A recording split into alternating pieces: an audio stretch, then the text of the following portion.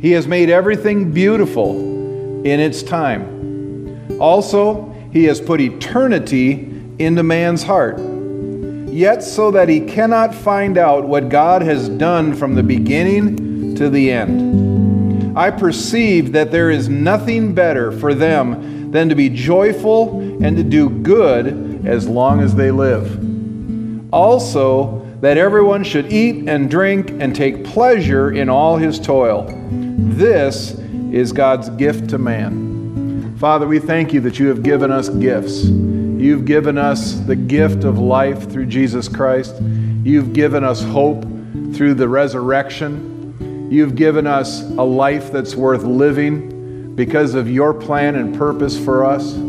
Father, this morning as we worship you, I pray that the name of Jesus be lifted up, that all men will be drawn unto him. Father, we give you glory, we give you honor, and we give you praise this morning because you're good. You're good. You are good. No matter what else this world throws at us. We thank you for this day and for this opportunity to worship you. And I believe we're going to worship in spirit and in truth, led by your Holy Spirit, speaking words of truth and life, giving you honor and glory. In Jesus' name, amen. So now, I just had this thought. You can do it if you want or not, but I encourage you, if you're at home watching right now or wherever you're at watching this live, I encourage you to stand up and worship today. I encourage you to enter in, really worship. Stand up, worship. Now, if you're driving, obviously, take it easy, settle down. But if you're driving, why are you watching this anyway? Now I'm going to stop. I'm going to move on. Let's worship God.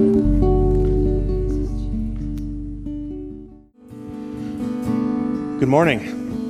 And to all the mothers out there this morning, happy Mother's Day. We owe so much to our mothers. Thank you for the opportunity again to speak a little bit over the offering today. For those who don't know me, I'm Brian Eager. I'm a member here at RVCC. I want to speak a little bit on prosperity and financial stewardship. There's so much that can be said in both areas, both on prosperity and on financial stewardship. So I just want to scratch the surface and give us something to think about, ponder, and pray about and take with us. There is an anti-prosperity teaching attitude in much of the church today, and yet most of the people with that attitude want to prosper. There are reasons this attitude is so prevalent. Some prosperity teachers live lifestyles that accommodate criticism. I understand that. But faith comes by hearing, and hearing God's word. And faith for prosperity comes by hearing teaching on prosperity. We need to know what Scripture really says about prospering and prosperity. 1 Chronicles 29:12 says, "Both riches and honor come from you, and you reign over all. In your hand is power and might. In your hand it is to make great and to give strength to all." The Lord said those who trust in him would not lack any good thing. Trusting in ourselves or in this world system is a recipe for disaster. We don't have the capacity to correctly direct our own steps. There's a better way, and that's God's way. Jeremiah 12:23 says, "O Lord, I know the way of man is not in himself. It is not in man who walks to direct his own steps." And Deuteronomy 8:18 says, "And you shall remember the Lord your God, for it is he who gives you power to get wealth, that he may establish his covenant, which he swore to your fathers, as it is this day." God is the one who gives us the power to get wealth.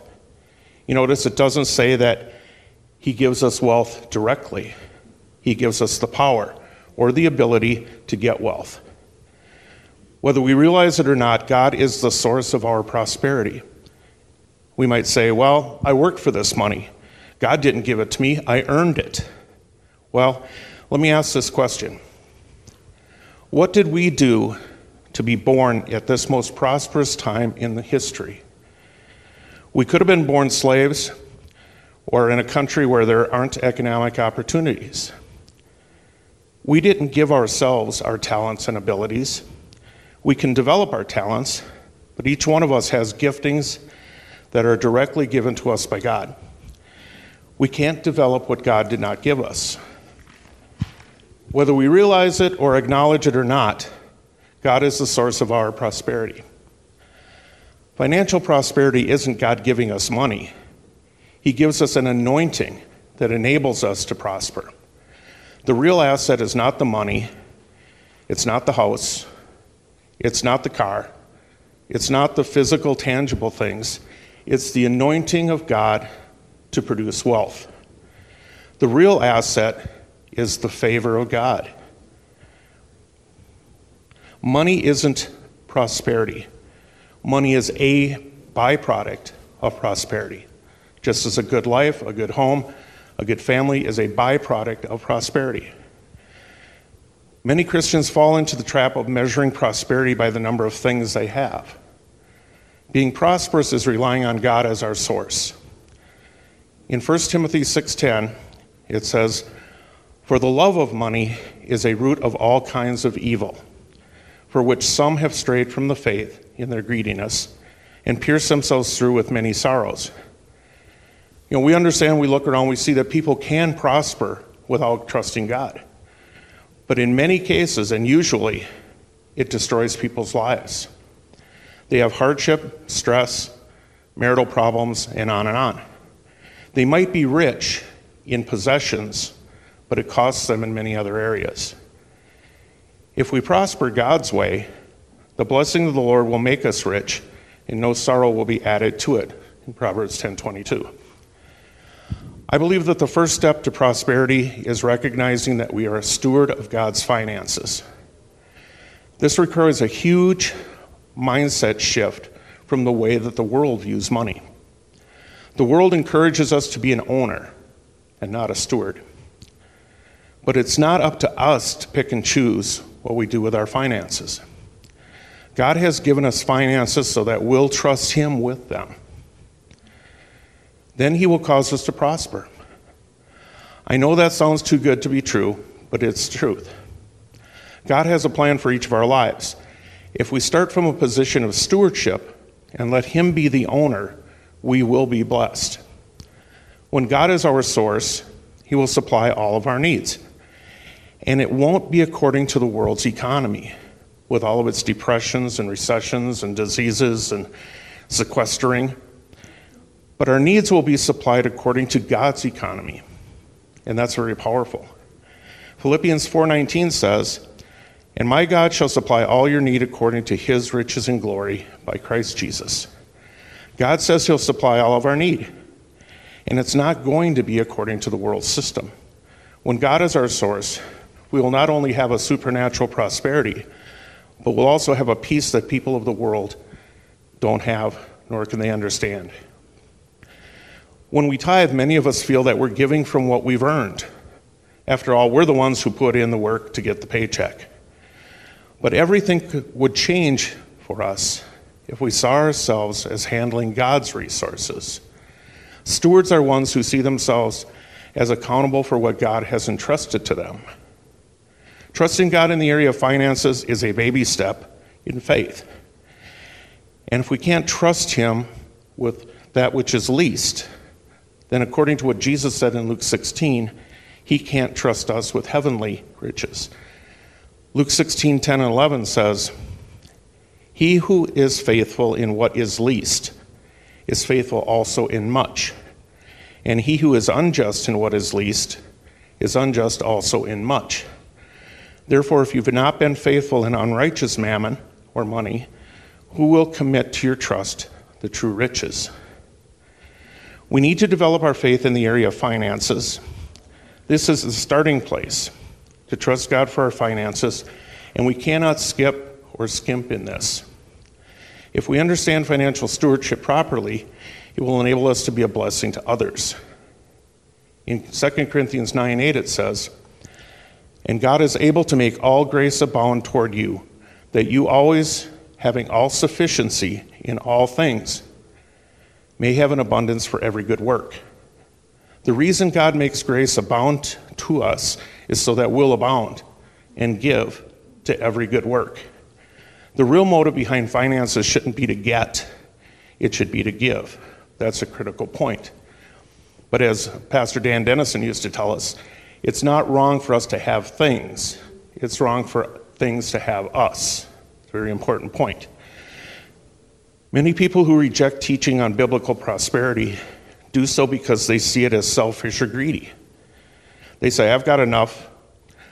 I may not be rich, but I have a roof over my head and I have my basic needs covered. I have food. I don't want or need any more. But to me, that's a selfish attitude.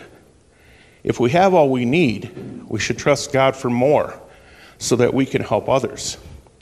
The thinking that says, I've got enough, forget everyone else, to me is the truly selfish attitude. We need to prosper, not so we can have more or bigger, which is not always bad, but so we can be a bigger blessing to other people. The Lord told Abram that he would bless him and make him a blessing in Genesis 12:2. You can't give away what you don't have. Abram couldn't be a blessing to others until he had been blessed.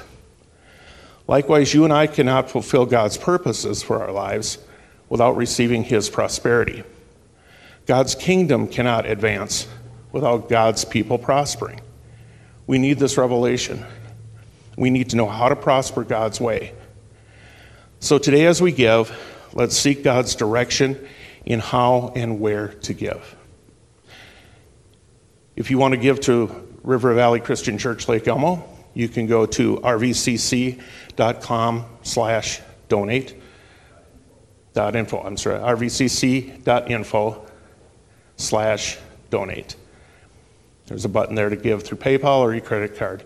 You can also drop off your offering at River Valley Christian Church Monday through Thursday from 9 to 3, or you can mail in your offering to River Valley Christian Church, 5900 Lake Elmo Avenue North, Lake Elmo, Minnesota, 55042. The other ministries associated with RVFM have buttons or locations on their websites where you can click and donate and other ways to give. So thank you very much. I'd like to pray over the offering. Father God, we do thank you that your word tells us that prosperity comes from you, that you have given us the opportunity, you've given us the means to create wealth, to get wealth. And Father, we ask that you would give your people, us, the body of Christ, ideas and anointings to earn. Father, not just for us, because you promised us that you would take care of all of our need, but that we would also be able to turn around and provide for the need of others. Father, we thank you for this day.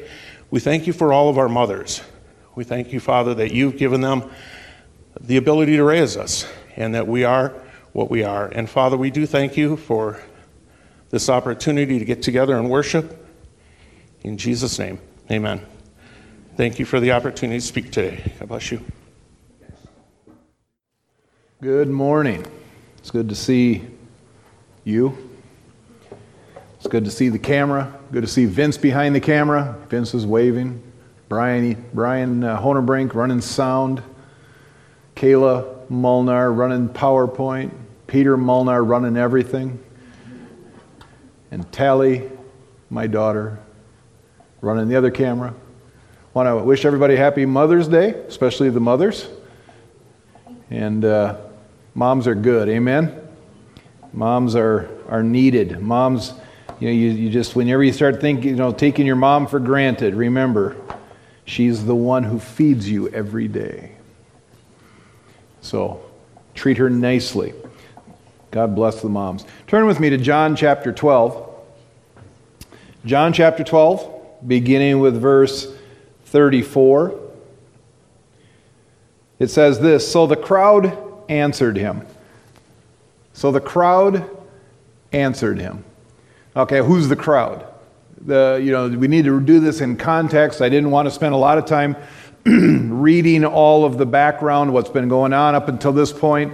but that's a good place to explain who the crowd is. The crowd answered him because he was teaching them. He was teaching them something. He was saying something to them, and they answered him. Who was the crowd? Well, if you read in John 12, if you read all the way back to the beginning of it, it is the triumphal entry. Jesus had just come into Jerusalem. He came in on a colt. They were laying their coats down in front of him. They were putting palm branches down in front of him. And they were shouting, "Hosanna, Hosanna, he who comes in the name of the Lord."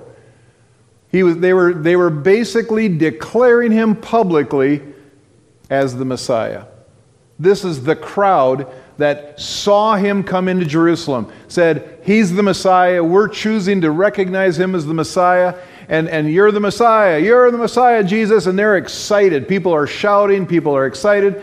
And what he does is at some very short period after that happened, whether it was the same day or that same crowd looked for him when he came in from the Mount of Olives again, and he's there, and he begins to teach them.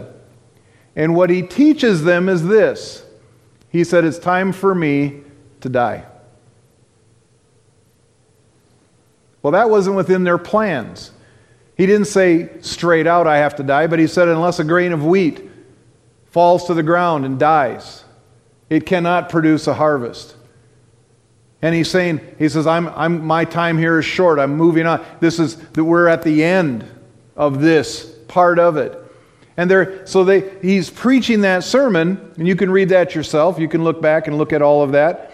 But starting with verse 34, says, "So the crowd answered him, 'We have heard from the law that the Christ remains forever. How can you say that the Son of Man must be lifted up?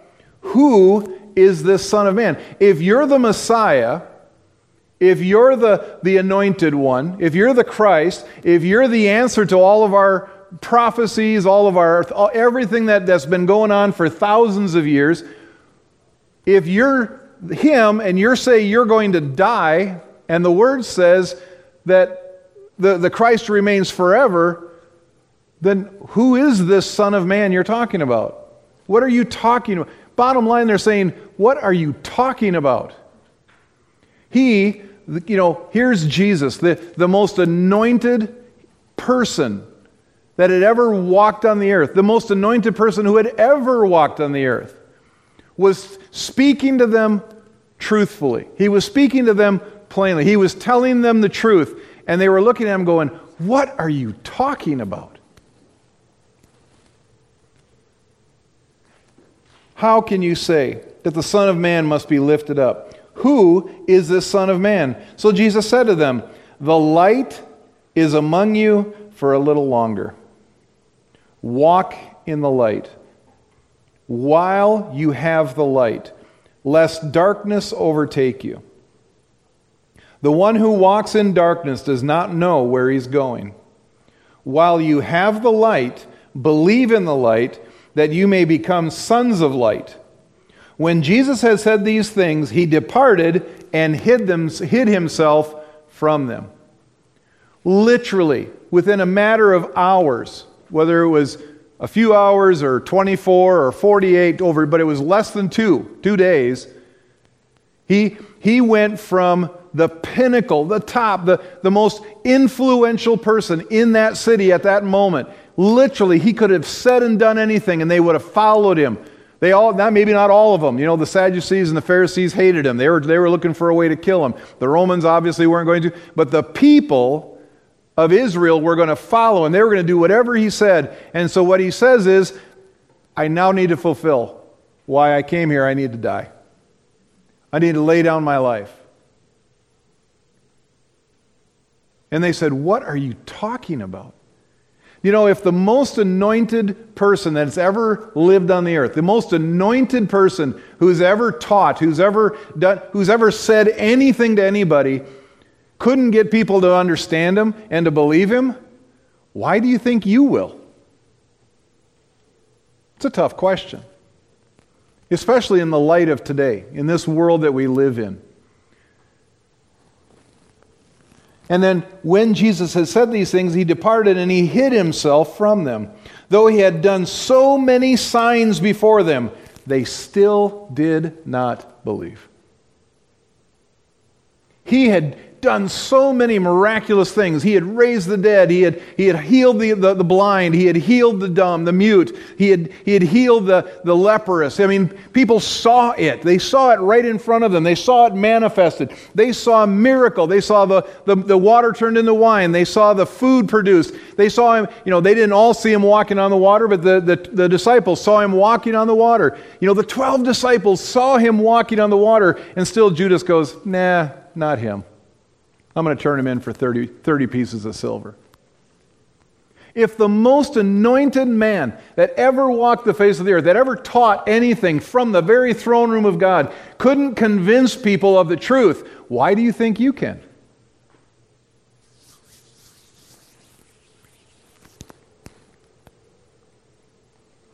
When Jesus had said these things, he departed and hid himself from them.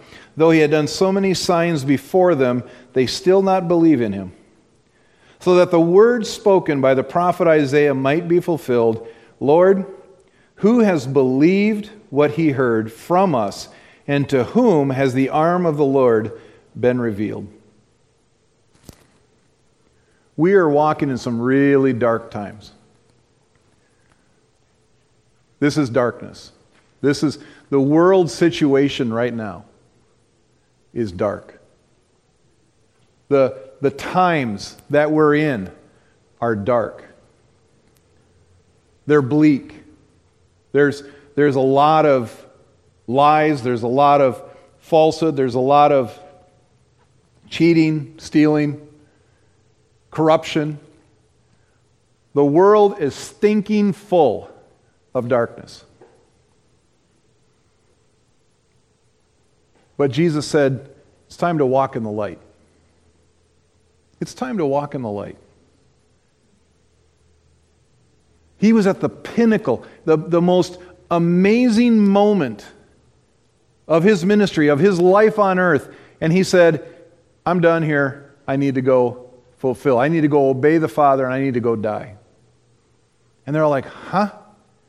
What they didn't know, especially the crowd. The crowd had no clue what was going on. They never did have a clue what was going on. But even the disciples had no idea that the darkest day of their life was coming up probably within about 24 hours.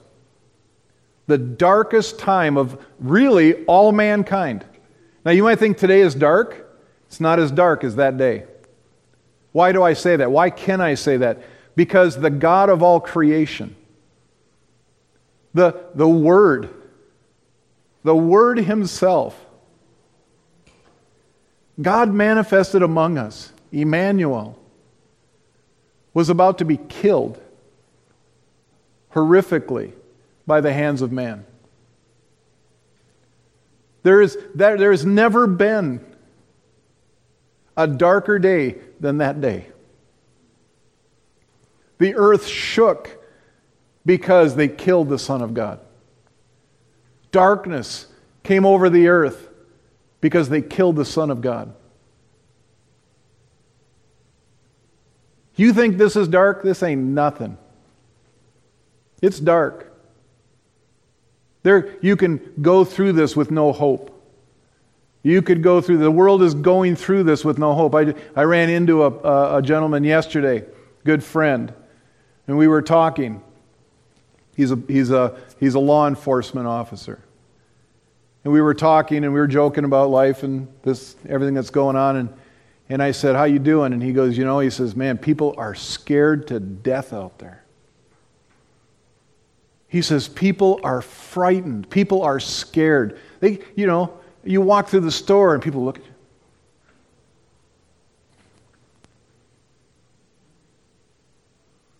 It's dark out there, folks. I mean, I could push this. I can keep pushing this sermon darker and darker, but you need to know there's light. And where's the light going to come from? The light comes from you. The light comes from me. Jesus said, walk in the light. Walk in light. What is light? God is light. Truth is light. The Word of God is light. It's time to walk in light. So Jesus hides himself from the crowds. He goes away. We know that he's going away to have the Last Supper, to have the last night. And then, for the next 5 chapters, from chapter 15 through, from chapters 13 through 17. Is that 5? 13, 14, 15, 16, 17, 5. The next 5 chapters, he can say anything that he wants. And it's recorded. And we see, it is so important to see what he did in the darkest moment of his life on the earth, the darkest moment of all of history. In the darkest moment, what did Jesus do? Because it's what we need to do. But he hid himself. He got away. He just, I thought of that this morning, that it was like a reset. So, we all, everybody has one of these now. If you don't have a smartphone, like ugh, ugh. But some of you like to be, yep, they're pointing at each other, ugh, technology bad.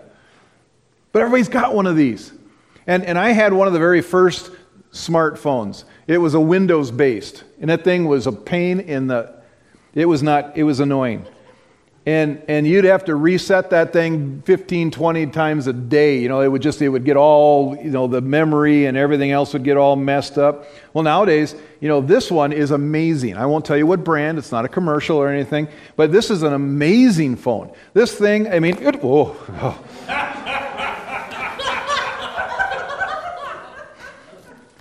This thing is amazing. It just runs and runs and runs. But there are days. See, right now, I'm safe. I'm safe because my brother every once in a while tries to call me during my sermon, and so if he's watching right now live, now's your time. Now's the time to call me. He calls me because he wants to catch it and he wants it to ring in my pocket and cause a problem. And so I turned it off today, though. You can't. It's not going to actually happen. But this phone is amazing. But I still, every once in a while, have to turn it off and turn it back on because it gets so full of whatever is in there, all the data, all the save stuff, He's calling. Jay, nice. There it is, Jay. Good job. I'm not going to answer it. Well, I'll answer it. No, never mind. I won't answer it. All right. You can quit calling now. But you got to reset that thing because it gets so full of stuff. It gets so full of information so much that every once in a while you just got to turn that thing off and then turn it back on and it starts running right again. Jesus, in the darkest moment of his life, decided to reset. He shut it off. He walked away from the crowd that wanted to make him king, the crowd that wanted to make him, the Messiah, and he walked away from them. And he got alone, and he said some really important things. And he did some really important things that we need to take note of today. Turn to John chapter 13. It's time to walk in the light. So Peter, tomorrow I won't be able to tell you what the sermon title is. It's time to walk in the light. That's the sermon title. John 13:1 says this. Now before the feast of the Passover, when Jesus knew that his hour had come to depart out of this world to the Father, having loved his own who were in the world, he loved them to the end.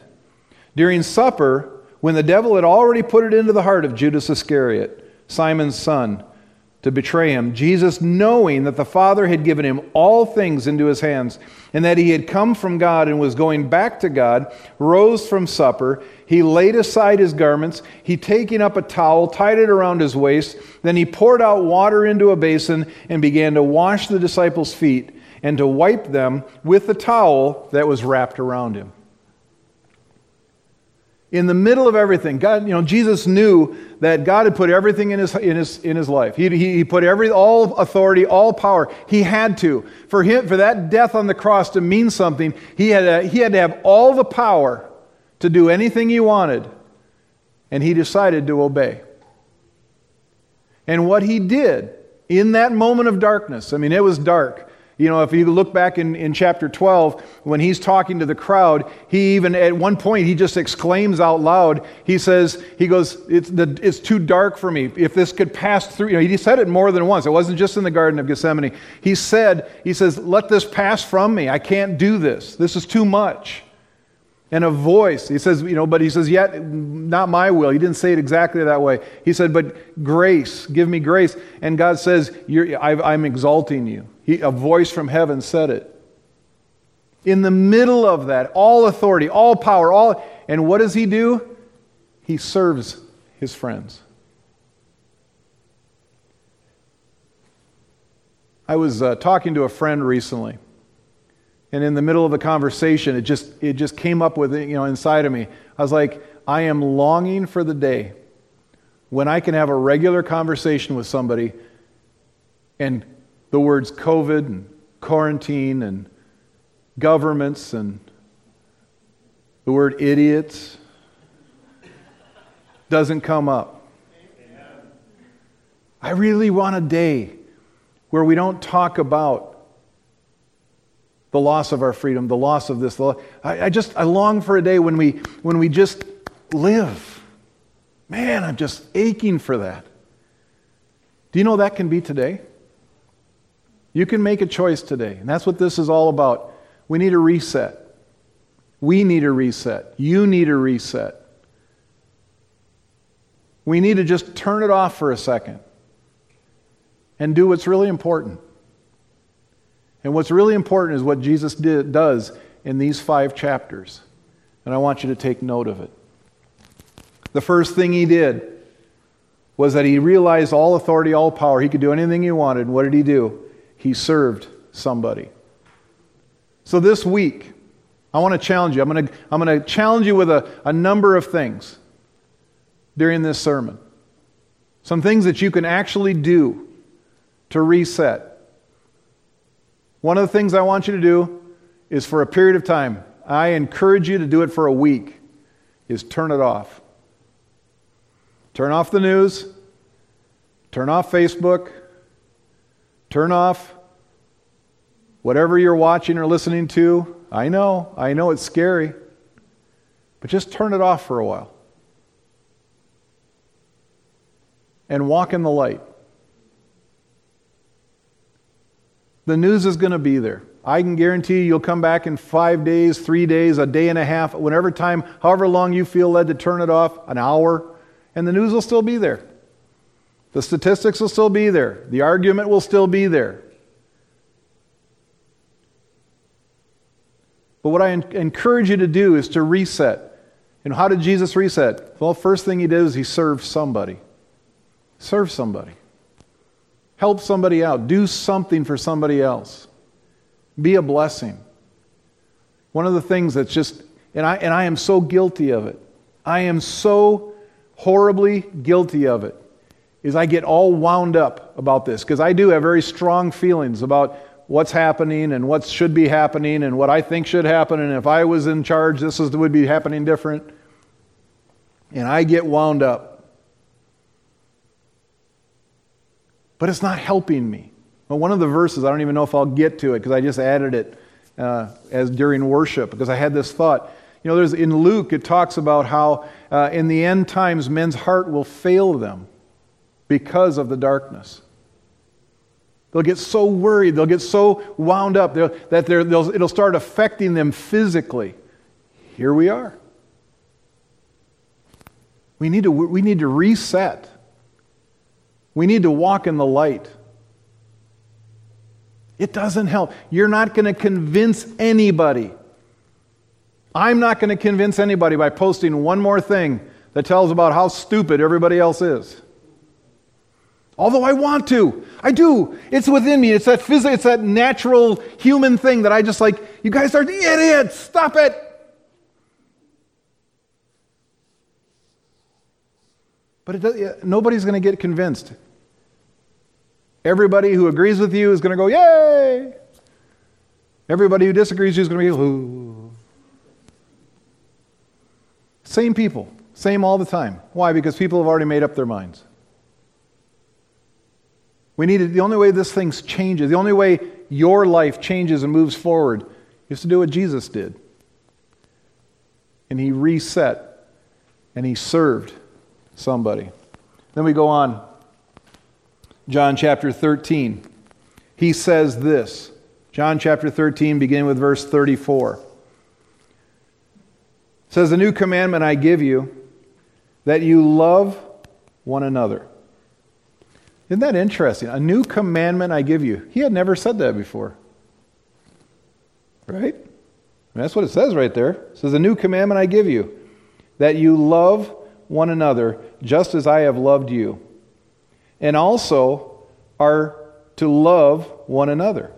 By this all people will know that you are my disciples if you love one another." How did Jesus show love to his disciples? How did he love them? Well, you go through 1 Corinthians 13, what is love? And one of the things that he did to love them was he put up with them. You know, there were many times when he said, "How much longer do I have to put up with you people?" He loved them by going, "You know what? You're not getting this. You're woo." I don't think he said the word idiots. He may have. But he goes, "Come on, people. Think about this. How much longer?" But he loved them. He showed them. He stuck with them. He stuck with them day and night for 3 years. All the way to the end. And how do you know that he walked in love? Because he washed his disciples' feet. And who was in the room when he washed the disciples' feet? Judas. Jesus knew exactly what Judas was doing. No doubt. No question in my mind. He knew exactly what was about to happen. Because he read the scriptures. He knew that one was going to betray him. And he's sitting there every day going, "It's probably not him, probably Judas." And he washed his feet anyway. How do we know that he knew? Because he turned to Judas and said, "Whatever you're going to do it quickly. Get her done." So what did Jesus say? What did he do? How else do we serve others, but we also love? Which means that those people who are ticking you off on Facebook, love them.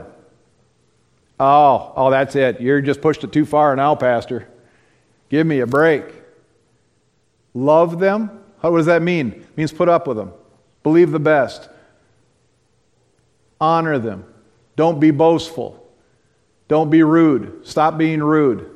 I'm going to purpose to stop being rude because I want to be rude every day. I've been wanting to be rude, and I've been wanting to tell people the truth, and I know it's the truth because I believe it.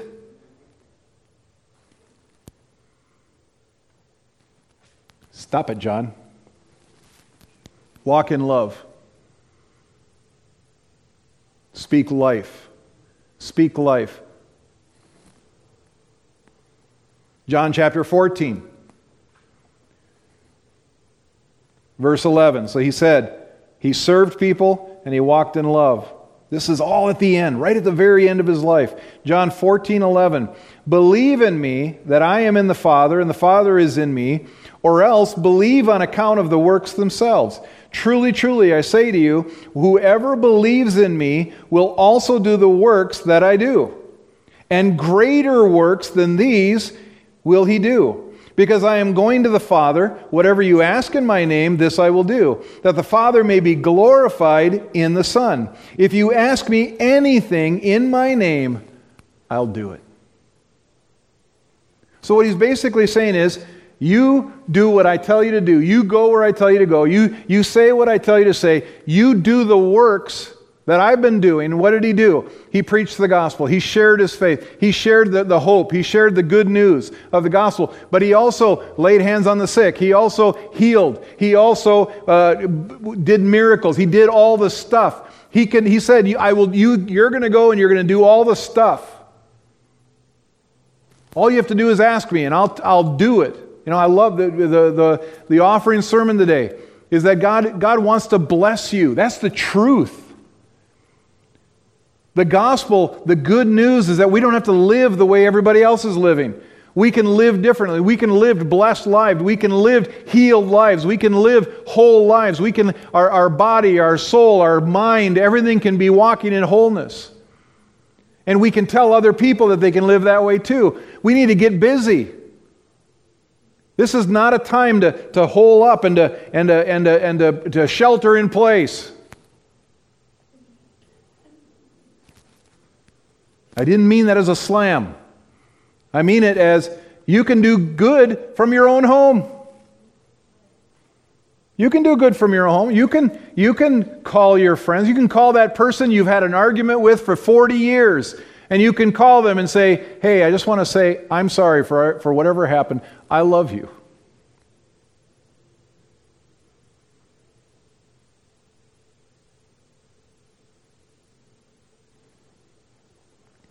And you can bless somebody. Do the work that Jesus did. Do the works. Do the stuff. So he served, he loved, and he told us to get to work. John 15:18. Sorry, I jumped over a whole part. John 14:25 says, these things I have spoken to you while I am still with you. But the Helper, the Holy Spirit, whom the Father will send in my name, he will teach you all things, and to bring to your remembrance all that I have said to you. Peace I leave with you, my peace I give to you. As the world gives, do I give to you. Let not your hearts be troubled, neither let them be afraid. My goodness, in a time and a place where the world is so full of fear, how can we overcome that fear? He just told us, be filled with the Spirit. Serve people, love people, get to work. But how do we get to work? We get filled with the Spirit. Now's the time. This week, when you're turning everything off, it's not just to turn everything off and then sit in silence. Because that would drive us all nuts. It isn't that we're saying shut it all off and just sit and do nothing. Although that'd be nice too. It says be filled with the Spirit. How are you filled with the Spirit? Father, I need more of you today. Fill me with your Holy Spirit. Fill me with you, Father. You ask. Jesus said, you want to be filled with the Spirit of God? Ask. And He's a good Father. He's a good father. Even bad fathers, if your son asks for bread, he'll give you bread. He won't give you a stone. If he asks you for a fish, he'll give you a fish. He won't give you a scorpion. How much more will God give you the Holy Spirit when you ask Him? So, Father, this week, I need more of you. I've been running on empty this week, Lord. I've been running on fumes. I've been struggling this week. Been having a rough week internally, mentally, socially. I've been running on fumes. It's been a hard week. I've had, don't have a lot of patience this week. I haven't had a lot of grace this week. And the only way that's going to work is I'm more full of Him, because I can't do it in myself. Be filled with the Holy Spirit. Now we're in John 15, verse 18. He then says this, if the world hates you, know that it's hated me before it hated you. If you were of the world would love you as its own. But because you are not of the world, but I chose you out of the world, therefore the world hates you. Remember the word that I said to you, a servant is not greater than his master. If they persecuted me, they will also persecute you. Good news.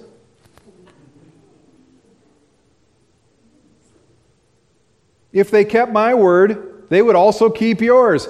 But all these things they will do to you on account of my name, because they do not know who sent me.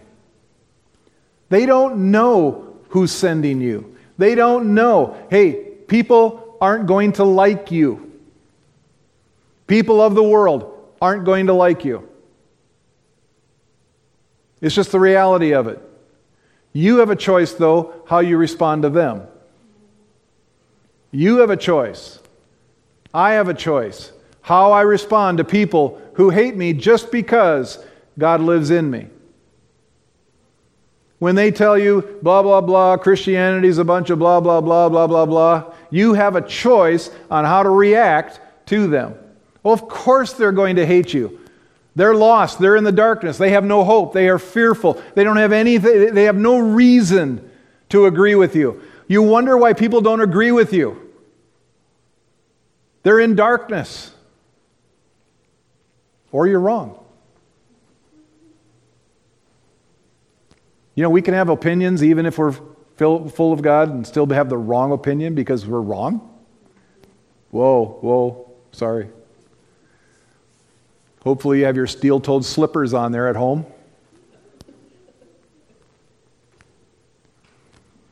But we have a choice on how we react to it. You can either get mad and just, okay, now I'm going to post something that even really zings them. Let's get them this time. Because I want to do that. I do that. I'm ready to push the button, and I go, no, I'm not going to push the button. I think about my wife and her, trying to, don't do that, John. Please don't say that out loud. I need more renewing. I do. Because I want to push the button I want to mash it. I want to just mash it. But don't. You have a choice. You have a choice to walk in love.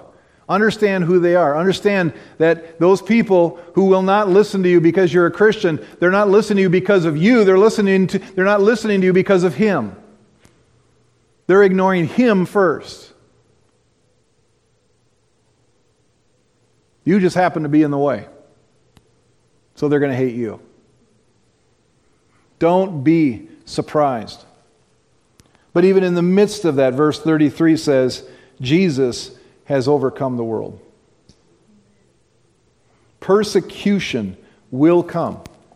This is nothing. This is a warm-up. This is a training run. If you're having trouble because people are persecuting you, you need to toughen up. Because this ain't nothing. Well, but they said that I'm not smart, that I'm simple. Oh, poor thing. They haven't beheaded you yet, right? That happens, Persecution will come. Toughen up. John chapter 16. Beginning with verse 32. This is just this progressive. He's teaching. He's training. There's so much. This I'm just reading snippets of such a powerful last words. John 16, verse 32. Behold, the hour is coming. Indeed, it has come when you'll be scattered, each to his own home. I read this a few weeks ago. Scattered, each to his own home, and will leave me alone. Yet I am not alone, for the Father is with me. I have said these things to you, that in me you may have peace. In the world you will have tribulation. But take heart, I have overcome the world. Jesus knew the path that He was taking. He knew the direction God was leading Him. He knew the pain, the suffering, the agony, the horror, of all the physical things that man did to Him. Nothing was as bad as the understanding that all sin was going to be placed on Him. He had never sinned. He had never knew sin. He had come from heaven sinless. In heaven He was sinless. He came to earth sinless. It's the only reason the crucifixion, the sacrifice works for us, is He had no blemish, no problem, nothing in His life that sin or that death could hold Him on. And yet He was obedient even to the sin load being of the whole world. That is agony. And He said even in the middle of that, He realized He's not alone. Do you know that everybody in the world can hate you? Everybody on Facebook can hate you. But you're not alone. Because He's with you. No matter what you're going through. No matter what you're dealing with. He will not leave you. He will not forsake you. Doesn't matter how scary it gets. You are not alone. It's a promise. Serve somebody. Love. Be filled with the Spirit. Get to work. Persecution's going to come, but Jesus has overcome the world. 2 more verses, 2 more sets of verses, and I'm done. John chapter 17. John, at the end, Jesus prays. At the end of the meal. I used to think this was the prayer in the garden. It's not. It's still in the middle of that teaching, the middle of the Last Supper. John chapter 17, Jesus begins to pray. It says, when Jesus had spoken these words, he lifted up his eyes to heaven and said, Father, the hour has come. Wow. Wow. Just think about that. What he's about to go through. What he's about to do. Everything that led up to it. Everything that's about to happen. He gets all done saying, guys, here's how you need to live your lives from here on out. Unplug. Serve somebody. Love people that you run into, especially the ones that don't like you, because persecution is going to come. Get busy. Start working. Get moving. Be filled with the Spirit. And then he says this. When Jesus had spoken these words, he lifted up his eyes to heaven and said, Father, the hour has come. Glorify your Son, that the Son may glorify you. Since you have given him authority over all flesh to give eternal life to whom you have given. And this is eternal life, that they know you, the only true God, and Jesus Christ, whom you have sent. He gets to that moment, man. He's right at that moment. He's at the moment where he says, okay, God, let's go. Okay, Father, I'm ready. And I pray before this all starts, I just pray that they know you. He did it so that we can know the Father. That's what it was all about. Because we couldn't get to the Father before. We weren't worthy. We were sinful. We didn't. There's nothing we could do to get to God. He had to get to us and make a path, make a way. And that was Jesus. And Jesus' whole heart was, Father, I want them to know you.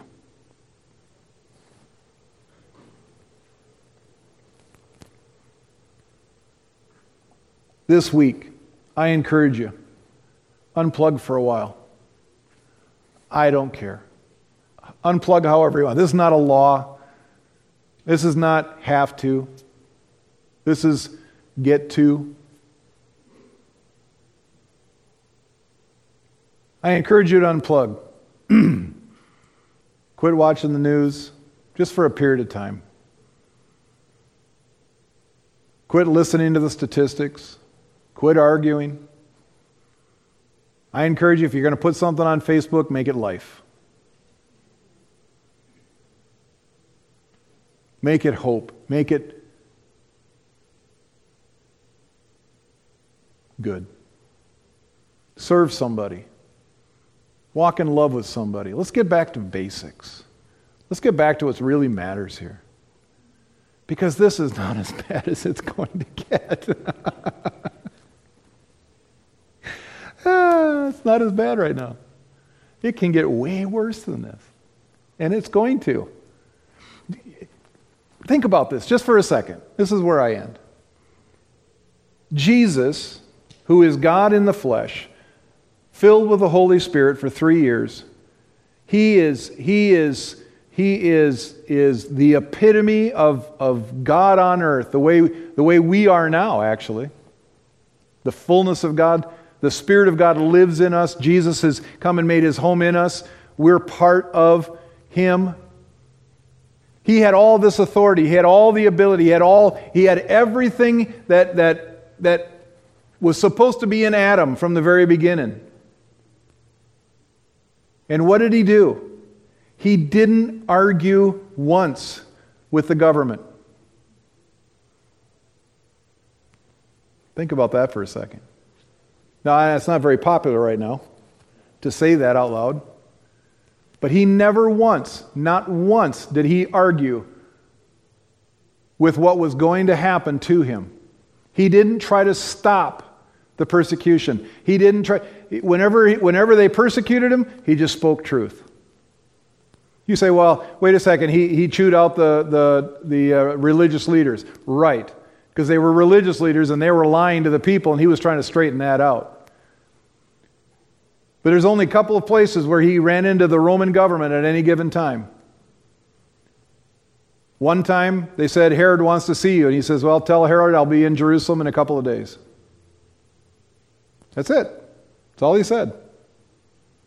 When he stood before Pilate, Pilate goes, don't you know that I have the power to give you life or death?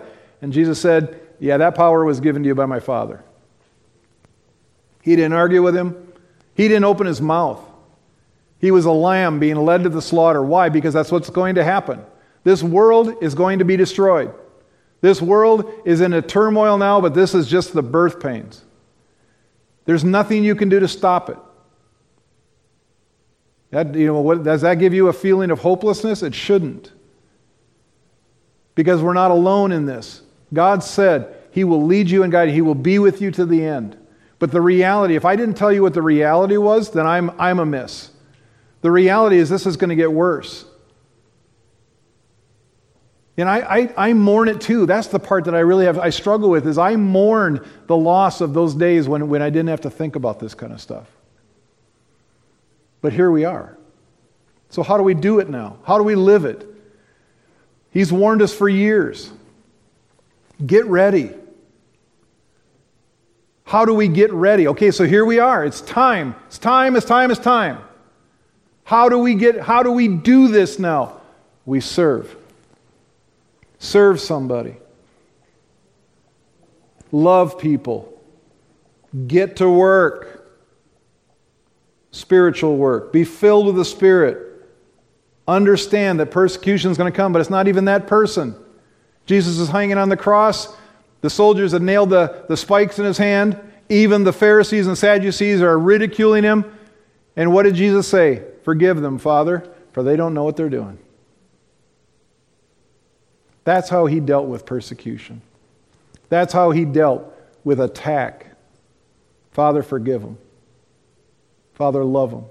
I love them. I forgive them. This is tough stuff, man. This is tough stuff.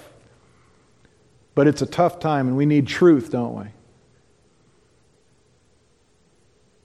Reset. It's time to take that phone, take that life, push the button until it says restart. I encourage you to do that this week. Let's pray. Father, I thank you so much that you actually have an answer for us. You've got a plan. You've had a plan from the beginning, and that plan is working out beautifully. I pray that this week, Lord, as we reset and as we serve people and love people and as we speak life into people's lives, that people will be drawn unto you as we lift up the name of Jesus out of the love in our heart, that every man, woman, and child that hears the word is drawn to you. I pray for their salvation, Father. I pray for life and life more abundantly. And if you're watching this and you've never received Jesus as your Lord and Savior, I encourage you right now to repent and say, Lord, I'm sorry for the sin I've had in my life. Come into my life. Be the Lord of my life. Be in charge. I'm going to let you be in charge from here on out. Live big in me, Lord, so that I can live through you and touch the world around me. Lord, I want to get busy living, really living. In Jesus' name, amen. Praise the Lord. God bless you guys. We will see you in a week, either online or there or in the air. Flashback to the 70s, eh? Here, there, or in the air. God bless. See you soon.